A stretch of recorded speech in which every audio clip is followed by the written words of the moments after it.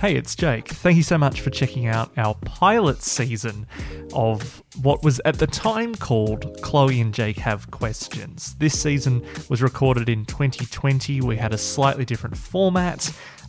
We hope that the episodes are just as important, just as fun now as they were back then. I'm just reflecting on this episode. We touched on the pandemic, which felt like we were sort of progressing through. We'd recorded this episode in early November 2020. We're based in Melbourne.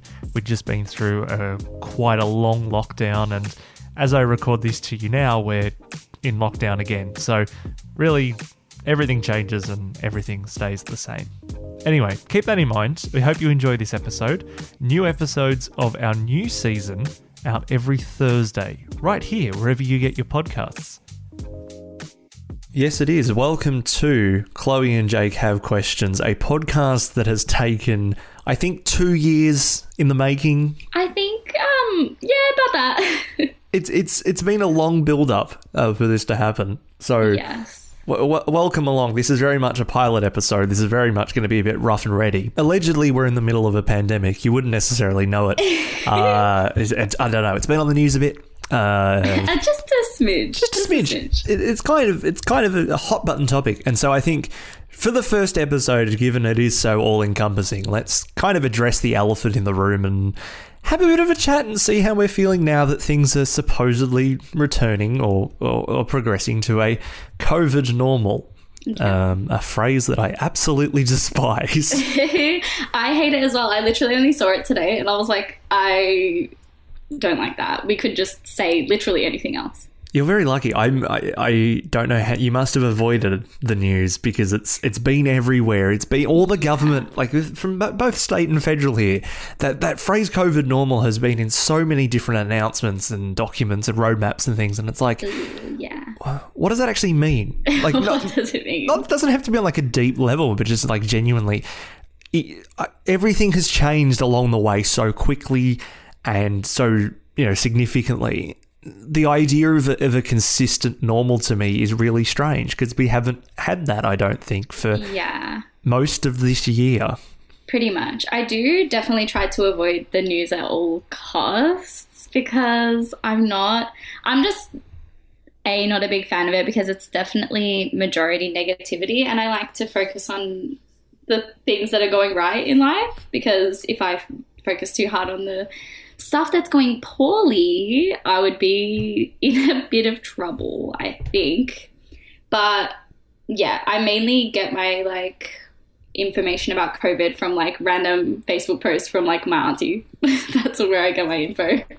We had a few people, because the way this podcast works, I feel like I should have started with that in the introduction. How this podcast works is before each episode, we ask you 3 questions on our Instagram story at Chloe and Jake Pod, which you'll be able to see right now. And we put them to you, the listener. You can share your answers with us, and we'll be discussing them in detail on this podcast, as well as, of course, our own thoughts. The first question was, did you feel forced to pick a side? And a few different people had different interpretations of this, which is good because I left it broad because for me it means a few different things. I was thinking more in terms of politics and the fact that there seemed to be a particular, I guess, a partisan approach to this, at least here in Victoria, where it was one side, the government had this particular view, which is we needed to lock down and we needed to make difficult decisions, and the other side, which is lockdown is bad. And then when the government's not locking down hard enough or quickly enough, the lockdown is good, you need to do more of it. And they were absolutely flipping and flopping the whole time. Yeah, pretty much. And I don't know what your experience was like, but the reason I asked this bit, for that reason anyway, was I felt like, not in the middle of those, but I certainly was the view of, I don't feel like I'm necessarily going to cheerlead for the state government here. Yeah. I think my father is indeed a hippie, and he grew up in the 70s, and it's a whole thing. He has dreadlocks. Anyways, he always taught me to be suspicious of the government. The government is not on your side. The government is on their side, and that's it. And so I never was I'm not one to be the government is right. They're doing the right thing. They're doing everything correctly for us. But in this situation, I was kind of who knows what the right thing is to do? Because I can certainly form my own opinions, but that doesn't make me a scientist. That doesn't make me an expert on COVID, and that doesn't make anyone in the government an expert on COVID. Like, we don't have enough necessary information. And that was like my experience with being forced to pick a side, is I was like, okay, I'm going to inform myself as much as I possibly can, but I'm not being like, we stand Dan Andrews, we love him, oh my God, king, my king. But I also wasn't like, we hate Dan Andrews and he needs to literally, like the people who were leaving, who left boots in front of the house where his father's funeral was held. Like, stay classy. What? Stay absolutely classy. What? Someone explain a thought pattern like that to me. I couldn't understand. But, you know, to each their own. Everyone's entitled to an opinion. I think it's very, it's pretty much, it's really, I guess, an eloquent way of putting it. Like, we had one response that was essentially, I felt it was hard to be supportive of lockdown without being that Dan stan. And yeah. Aside from my gripe about the fact that the media insist on calling him Dan, his name is Daniel, but like that is as an aside, I think just it becomes a culture of personalities. It becomes about him versus I can't even remember the state opposition leader's name. Michael O'Brien, that's it. Right. So it becomes Dan versus Michael, and this is how it plays out in the media. And then the federal government's kind of on the state opposition side, and so then it becomes ScoMo versus Dan. Mm-hmm. And it's like there are lots of people who have died because of decisions that both the state and federal government have made. Yeah. And I think pitting them off as a sort of choose between one of these things is really, really flawed. And I certainly know that from some of the... I would apply the label anarchist to describe your father by all that I've heard of him. Label as well. Right. Well, I'd say the thing that I read from a lot of anarchist thought, and not that I'm a massive scholar of it, but from a few people I follow online, the trend pretty much seems to be exactly right, is this is where the state has failed. And the state being both the state of Victoria, but also the state of the nation of Australia. Yeah. The state fails its citizens by allowing this to spread to such an extent, and then it becomes this political partisan thing.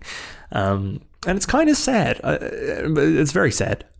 Yeah, definitely. And I think the other thing to sort of, in terms of picking a side, and you touched on it as well, is being able to say, balance between what is factual, what is new, and what is misinformation in an era where things are changing rapidly. And we saw that with the World Health Organization. The advice on masks had changed slightly between March and I think May or June it was, when they've essentially shifted. My interpretation of it, and I will edit this out if this is incorrect, and if you're hearing this now, it isn't. I believe that what that had changed over the time was something to do with, I think, like their modelling was based upon, if people wear masks, they're going to be less vigilant of, distancing. And perhaps that's the case. And I feel like we're going to have a really good case study of that now, like anecdotally, now that restrictions have eased in Melbourne, in a city and in a state where there are mandatory masks, like you have to wear a mask out at the moment. So I think that probably is true to some extent. But then that other difficulty, and it also plays into the first part of the question, which is how do you essentially get like a science that is based upon fact and logic into a world where people don't act the way you necessarily expect them to? Going back to what you said, what the person answered about you couldn't feel like you were being supportive without being a Dan stan. I literally had like an online confrontation with someone with multiple people because I posted something. It was the article that was like 200 something doctors say that we shouldn't be in lockdown. And I posted it and I was like, read this, inform yourselves. Do not use it to spread hate to whoever. Use it to say, okay, I know this information now and I can form an opinion. And everyone was like, okay, stop being up Dan's asshole. And I was like, I'm not, actually. I was showing it to you to inform other people who see my story. I was choosing to inform them with information that I was informed with that helped me create a new opinion and evolve my opinion, because I'm allowed to do that, actually, surprisingly. you're allowed to start off the lockdown being like, I love Dan Andrews, and end it being like, I'm not too sure about the guy. He's all right, maybe. I don't know. I think the biggest issue fundamentally with that is that you essentially end up idolizing the person that you like most. Yeah. No matter who it is. And so we get to the stage now where an Australian, I guess they're a DJ group, are in the ARIA charts with a remix of a Daniel Andrews speech. Yeah. I think that's really depressing. I like the fact that that's... because that's not done in a way that's like... that's not satire. That doesn't say anything. That's just wholesale embracing of someone. And I guess when after the fact, after they've stopped being in power, it's a bit different. But when they're in power, I don't know. It just feels a bit grotty to me. I don't know. Well, I found that as well, and I was like, there's the one video, and I kind of fell in love with Dan Andrews in his press conferences, just his personality. I was like, I want to know this guy. I want to meet him. I want to hang out with him. I want to have lunch with his son. That's what I felt like. Because the clip of him, and he was like, people were asking him why intimate partners didn't have to wear masks when they were together. And there was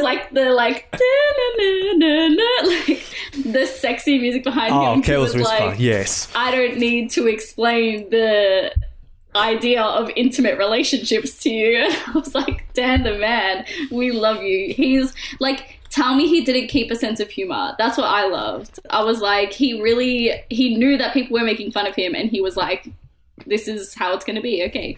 I think too, one of the other sort of divisions of the picker side is between, it felt like a lot between politics or politicians and those in power and the government and the media.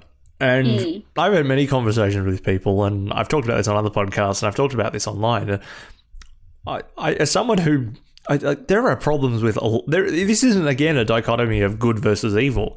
There are flawed people in both sides of this. Yeah. And mistakes have been made, and terrible decisions that have led to, in the most extreme cases, people dying. In the case of the media, they've definitely fueled a lot of this protesting that we've seen. And the fact now that there's anti-lockdown protests after a lot of lockdown restrictions have eased, the media egg that on. They don't have to rock up. They could just not show up. If you had this moral viewpoint of this is a bad thing as an outlet, you just wouldn't be there. Yeah. Instead, it helps fuel them, fuels them clicks, gives them attention. It's exactly that sort of... It's self-fulfilling, and the media love it.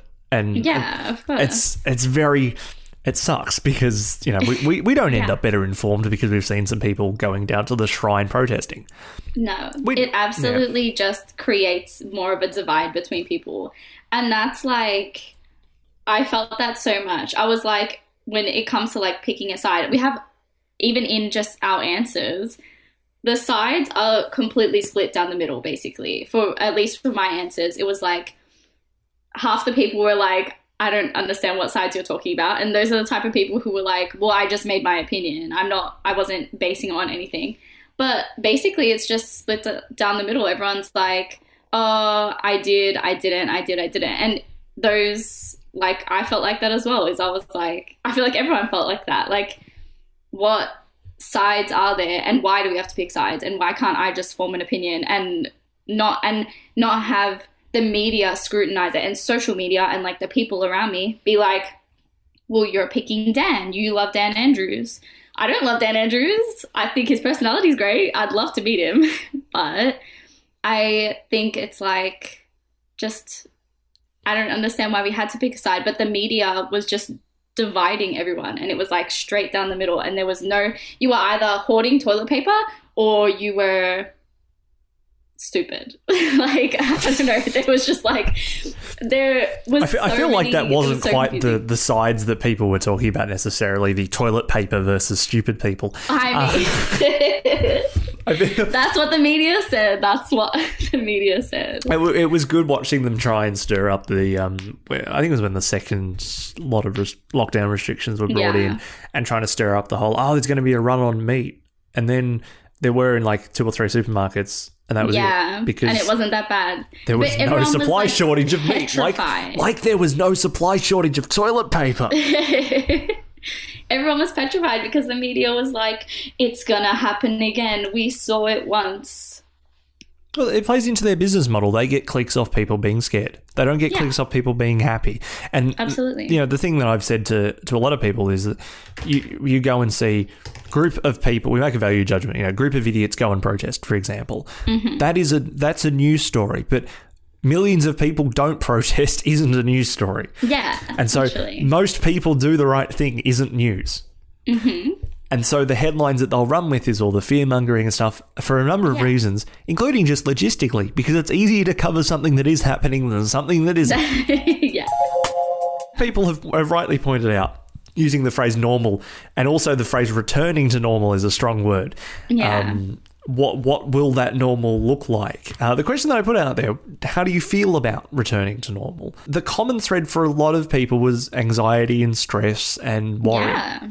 I found that as well, and I was surprised because a lot of the people that I've been talking to, at least like a lot of my friends, are like, they're just excited. They're like, I want to go out, I want to see my friends, I want to hang out with people. Like, I've been stuck inside every single day for months, and I've only been seeing my family, or I've only been seeing my boyfriend or whatever for so long that I need to like get out and I need to see people. So seeing people respond with like, I'm so stressed, I'm so scared, I'm so anxious, I was like, okay, vibe, because I'm terrified, like absolutely terrified. I wish that I could have asked every individual person, like, what are you anxious about? Because I can understand it in two different ways of like anxious about a third wave coming, because that is like makes complete sense. And I've seen some people on the internet making up random statistics like there's only a 3% chance of us going into a third wave, and I'm like, where's your facts? Someone give me a fact about how there's only a 3% chance. I don't understand that. But I was very stressed about that as well, especially now. Obviously we're in the stage of like having 0 cases for multiple days, but at the beginning when we had 0 cases, everyone was like, well, we might as well just open up now. If we have one day with 0 cases, we might as well just open up all our doors and let's all go hang out and not social distance and whatever. And I was like, oh, a third wave is going to happen. I need to stay inside my house. Like, I cannot leave. I will get sick, which is also like definitely very hypochondriac of me. But I also take anxious as like, I don't know how to speak to people anymore. Right. I know. It's I don't know how to leave my house. I don't know how to converse with people. I don't know how to convey joy. I don't know how to do any of that. It's been really fascinating for a number of reasons, and I point to like one of the things is I've got a lot of friends interstate, and I've had constant communication with them for different things, and for their life, like they live in Perth, so they've pretty much had normality for most of they had the initial same sort of month, 2 months like everyone else did. And their lives have been pretty much normal since. And so, the border's been closed, but as long as you're not really going anywhere, doesn't affect you. Yeah, exactly. And so communicating with them and being, especially when the second wave hit and like we have to go through this again. And I was in one of those postcards, I don't know about you, but one of those initial postcodes in Melbourne that had to get locked down first because the numbers were really high. And I think in our area there was, I can't remember exactly what the outbreak in our area was, but essentially put, the community transmission spread was quite low. It was I think it was either a school or an aged care cluster. But they chose to do that. So in suburbs like mine, we have had 13 weeks of lockdown. Yeah. The second time around. Most of Melbourne's had 12. Obviously, the 13 weeks, and then there was in the middle of that, there was the public housing towers were also locked down, and I think it was Flemington and Kensington were added to those postcodes as well. So we've been in this, for people who aren't from Melbourne and perhaps don't really understand, don't have the context, we've been in this second wave lockdown for 12 weeks, some of us longer. And now we're at a point where for 8 days in a row, we've had no new cases. The 14-day rolling average of COVID cases is 0.9 per day.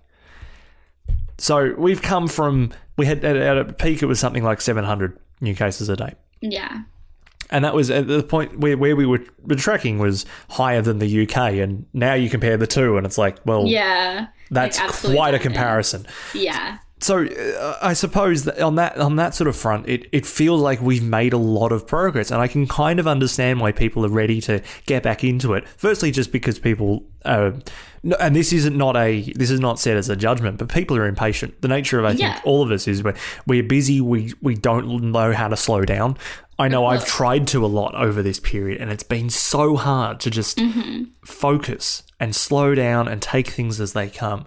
There's that sort of part to it, is that people are impatient, but also because we've earned it. We've worked hard. We've all, again, most of us have done the right thing. We've done what we've needed to do.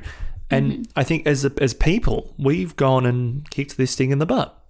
Really. Exactly. It's like, it's just exciting to say, well, we've seen all of the protests in the media, and we've seen all of the people on social media talking about how much they hate Dan Andrews and how much they hate lockdown, and people posting parties that they've had, and obviously not social distance gatherings that they've had during lockdown. And you get angry and you're like, I'm not going through this again because of you. I'm not doing that because I'm doing the right thing. I'm staying home. I'm not seeing anyone. I'm not seeing my family. I'm not hugging people. Like, I'm not going through all of this again, especially like the amount of people who have missed their birthdays this year. I feel so bad for them because birthdays are like a very big thing in my family and in most people's families. Like, birthdays are a big thing, and it's important to celebrate, and it's important to celebrate yourself. So I was like, my birthday's in January. That's a long way away. But we said that in March. We said, oh, June's ages away. We're going to be fine by then. And then all of my friends who had birthdays in June didn't get to celebrate their birthdays. And I'm like, I'm not going through this again. I'm not doing it. I want to celebrate my 21st birthday. I want to have my family and friends there. And I'm entitled to that. So don't try to take it away from me. Like, I was mad. And now I'm like, oh, I see that the people that I saw doing those things were such the minority. Like, they were not the people, like, yes, they're the people who cause the most damage, but there isn't enough damage. There wasn't like enough people out to damage, if that makes sense. And what I think, to go back to the first point of like picking sides, I feel like part of that sort of exacerbated the issue that you were talking about. And I know that a lot of people who are much more intelligent than me have made excellent points as to where community spread for COVID has come from, and essentially put all the structural societal issues that we have that haven't changed over the course of the last 7-8 months. Those problems are still there. They very much may may lead to a third wave. And so to go for the media, for people and the media to sort of focus on the people who do break the rules, as you know, yes, you shouldn't break the rules. However, to hyper-focus on that as opposed to, for example, let's say meat works with really poor ventilation, or casualised workforce who have to go to multiple jobs to make ends meet, and so have a higher risk of transmitting things because they're going more places. And that was essentially the science, I think, behind the lockdown, is to reduce people's movement, and so there is less of that less risk of that community spread. Yeah. But yeah, I think you're more than valid to sort of want out. Yeah. I had a moment of wanting out. I had a full when the easing the easing was going to be on the Wednesday, I think, but it was going to be announced on the Sunday. Yeah. And then they went on the Sunday and they teased it all week, and then on the Sunday they went, we need to check for this new cluster. Which is totally reasonable, totally rational, makes perfect sense. Absolutely. But the fact that it was hyped up that this is going to be good news coming on Sunday. Yeah. And as recently as the Friday before, I noticed on the Saturday they changed their tune a bit. But on the Sunday, they come out and basically crush everyone's hopes and dreams. Yeah.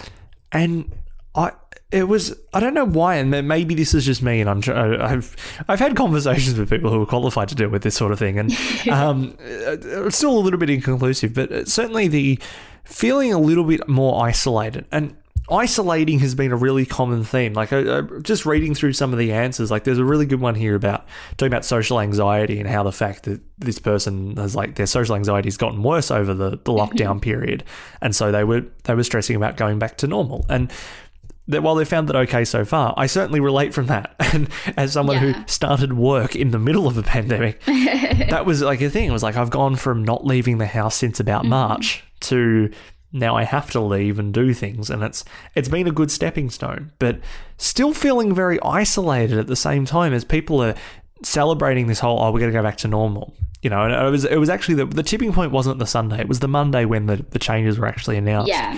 Everyone was excited. They were going to go out. They were going to party. They were going to go out to restaurants. They're going to do all the things within the rules. And I just couldn't relate to that. I was stressed. I didn't Yeah. see that there was this light at the end of the tunnel. And maybe it was because we'd been in this for 12, 13 weeks, but Yeah. it just didn't, it wasn't relieving. It was, if anything, more stress inducing, more anxiety inducing. Yeah. And it just, yeah, it was frustrating. I felt isolated. I didn't want to live here anymore. I didn't feel like anyone was being held accountable for the mistakes that happened. I didn't feel like anything had changed and that we'd learnt anything as a society. And yeah, I wanted to move to Queensland, I'll admit. Yeah. I think we've all thought about it. And that's not just because I live in Melbourne and the weather's better up in, I was thinking far north. And not just because like the weather's better in Cairns, but just I didn't feel that sense of, this whole idea of we're going through this together. And the we're all in this together was a phrase that got said a lot by a lot of people. And I don't think we were. And No, definitely not. I don't think that that's necessarily a bad thing, but I feel like pretending that there's unity when there isn't actually building unity. That's just going, shut up. Stop complaining. Which is, I mean, you can try that all you want, but it isn't going to, the goodwill will run out eventually. So I don't think I really had a concise point there, but I guess it just, there is a lot of emotions, and I think it's been good to see your responses. Thank you again, dear listener, but especially because there are people who are excited. There are people who are going, this is going to be great. There are people who are very anxious. And I think both of those things are fine. Yeah, definitely. I was like completely terrified. And having conversations with my friends where I had to like fake excitement was like even more stress inducing than before, because telling my friends I miss them over text and actually having to put on clothes and leave my house and pretend face to face that I was excited and happy just was like completely overwhelming, and it like consumed me. Like I had a full-blown panic attack when the restrictions got eased, like it was announced that it was eased.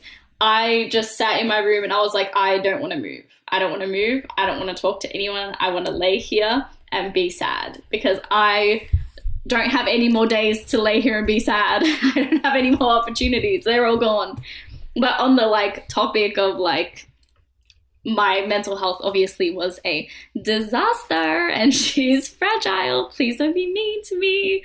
Well, I had someone respond saying that they can now start focusing on their mental well-being. And like, obviously, the mental health crisis is huge. And like, regardless of what statistics and numbers and whatever tried to tell us, I know how I was feeling, and I know how a lot of my friends were feeling, because we talked about it every day and we were like, hey, had 7 panic attacks today. It was great. I'm vibing now. It's fine. Don't worry about me. But I think like there's a potential benefit, which is people who didn't necessarily feel the need to seek support are now doing so. I think that's a good thing.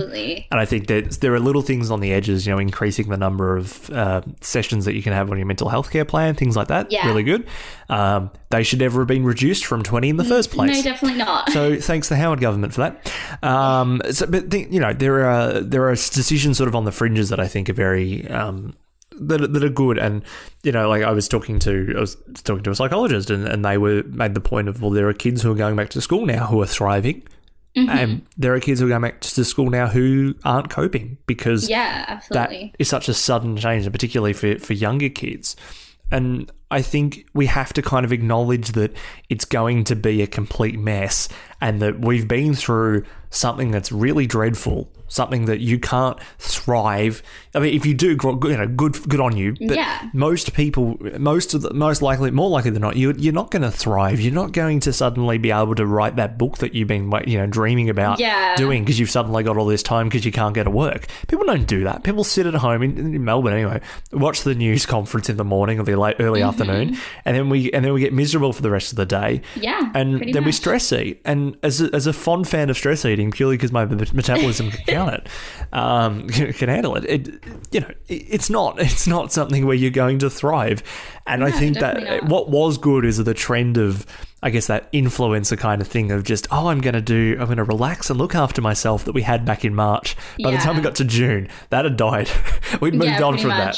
Self-care went absolutely out the window. Like, I started out quarantine, I was like, I'm going to journal every day.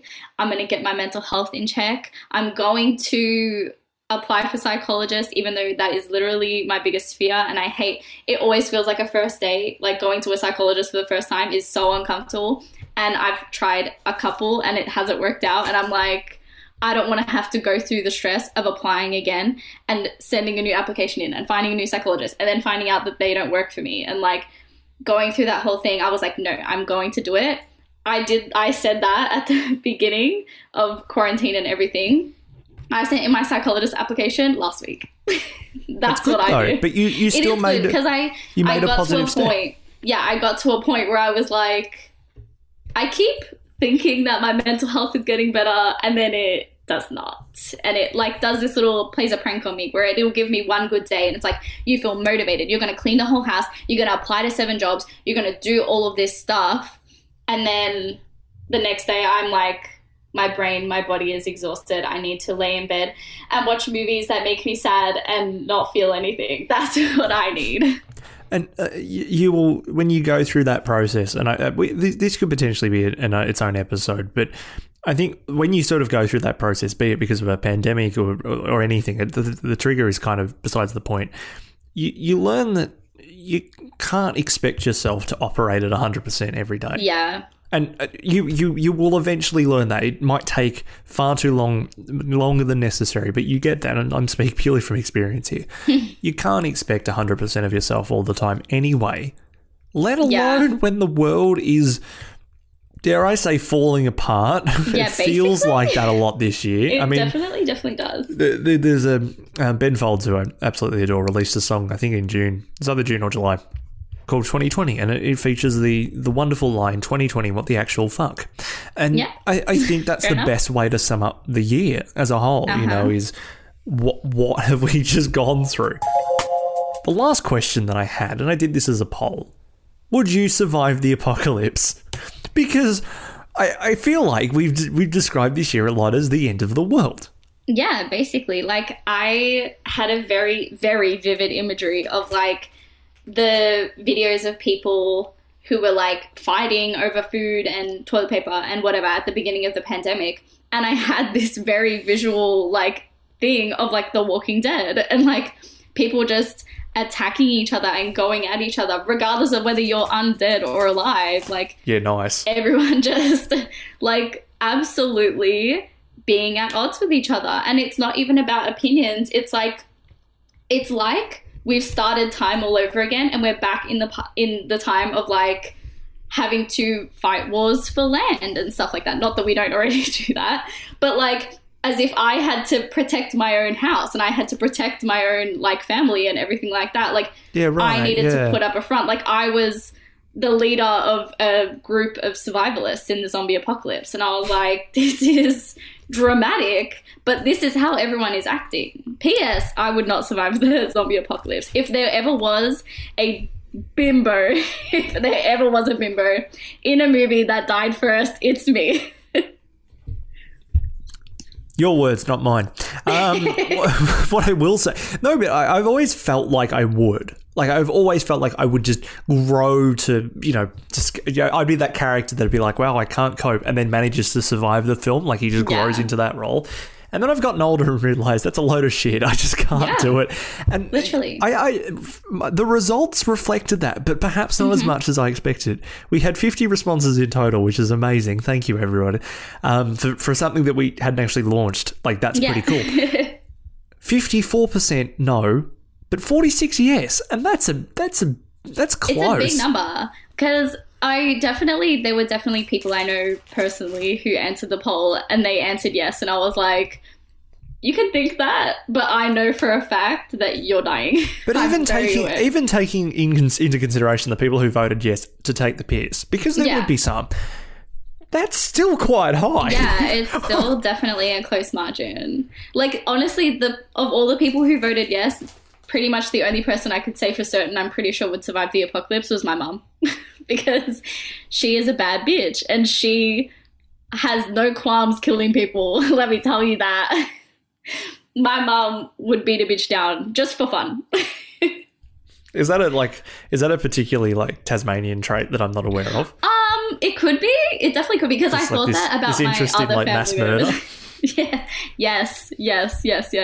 But like all of my family members who answered the poll, I was like, yeah, you actually could probably survive it, just from like Tasmanian instinct. They grew off of the land. Oh man, acting like my family is from like the 1900s and like farming their own land. I mean, it is Tasmania, so exactly. We all got farms. I got a farm.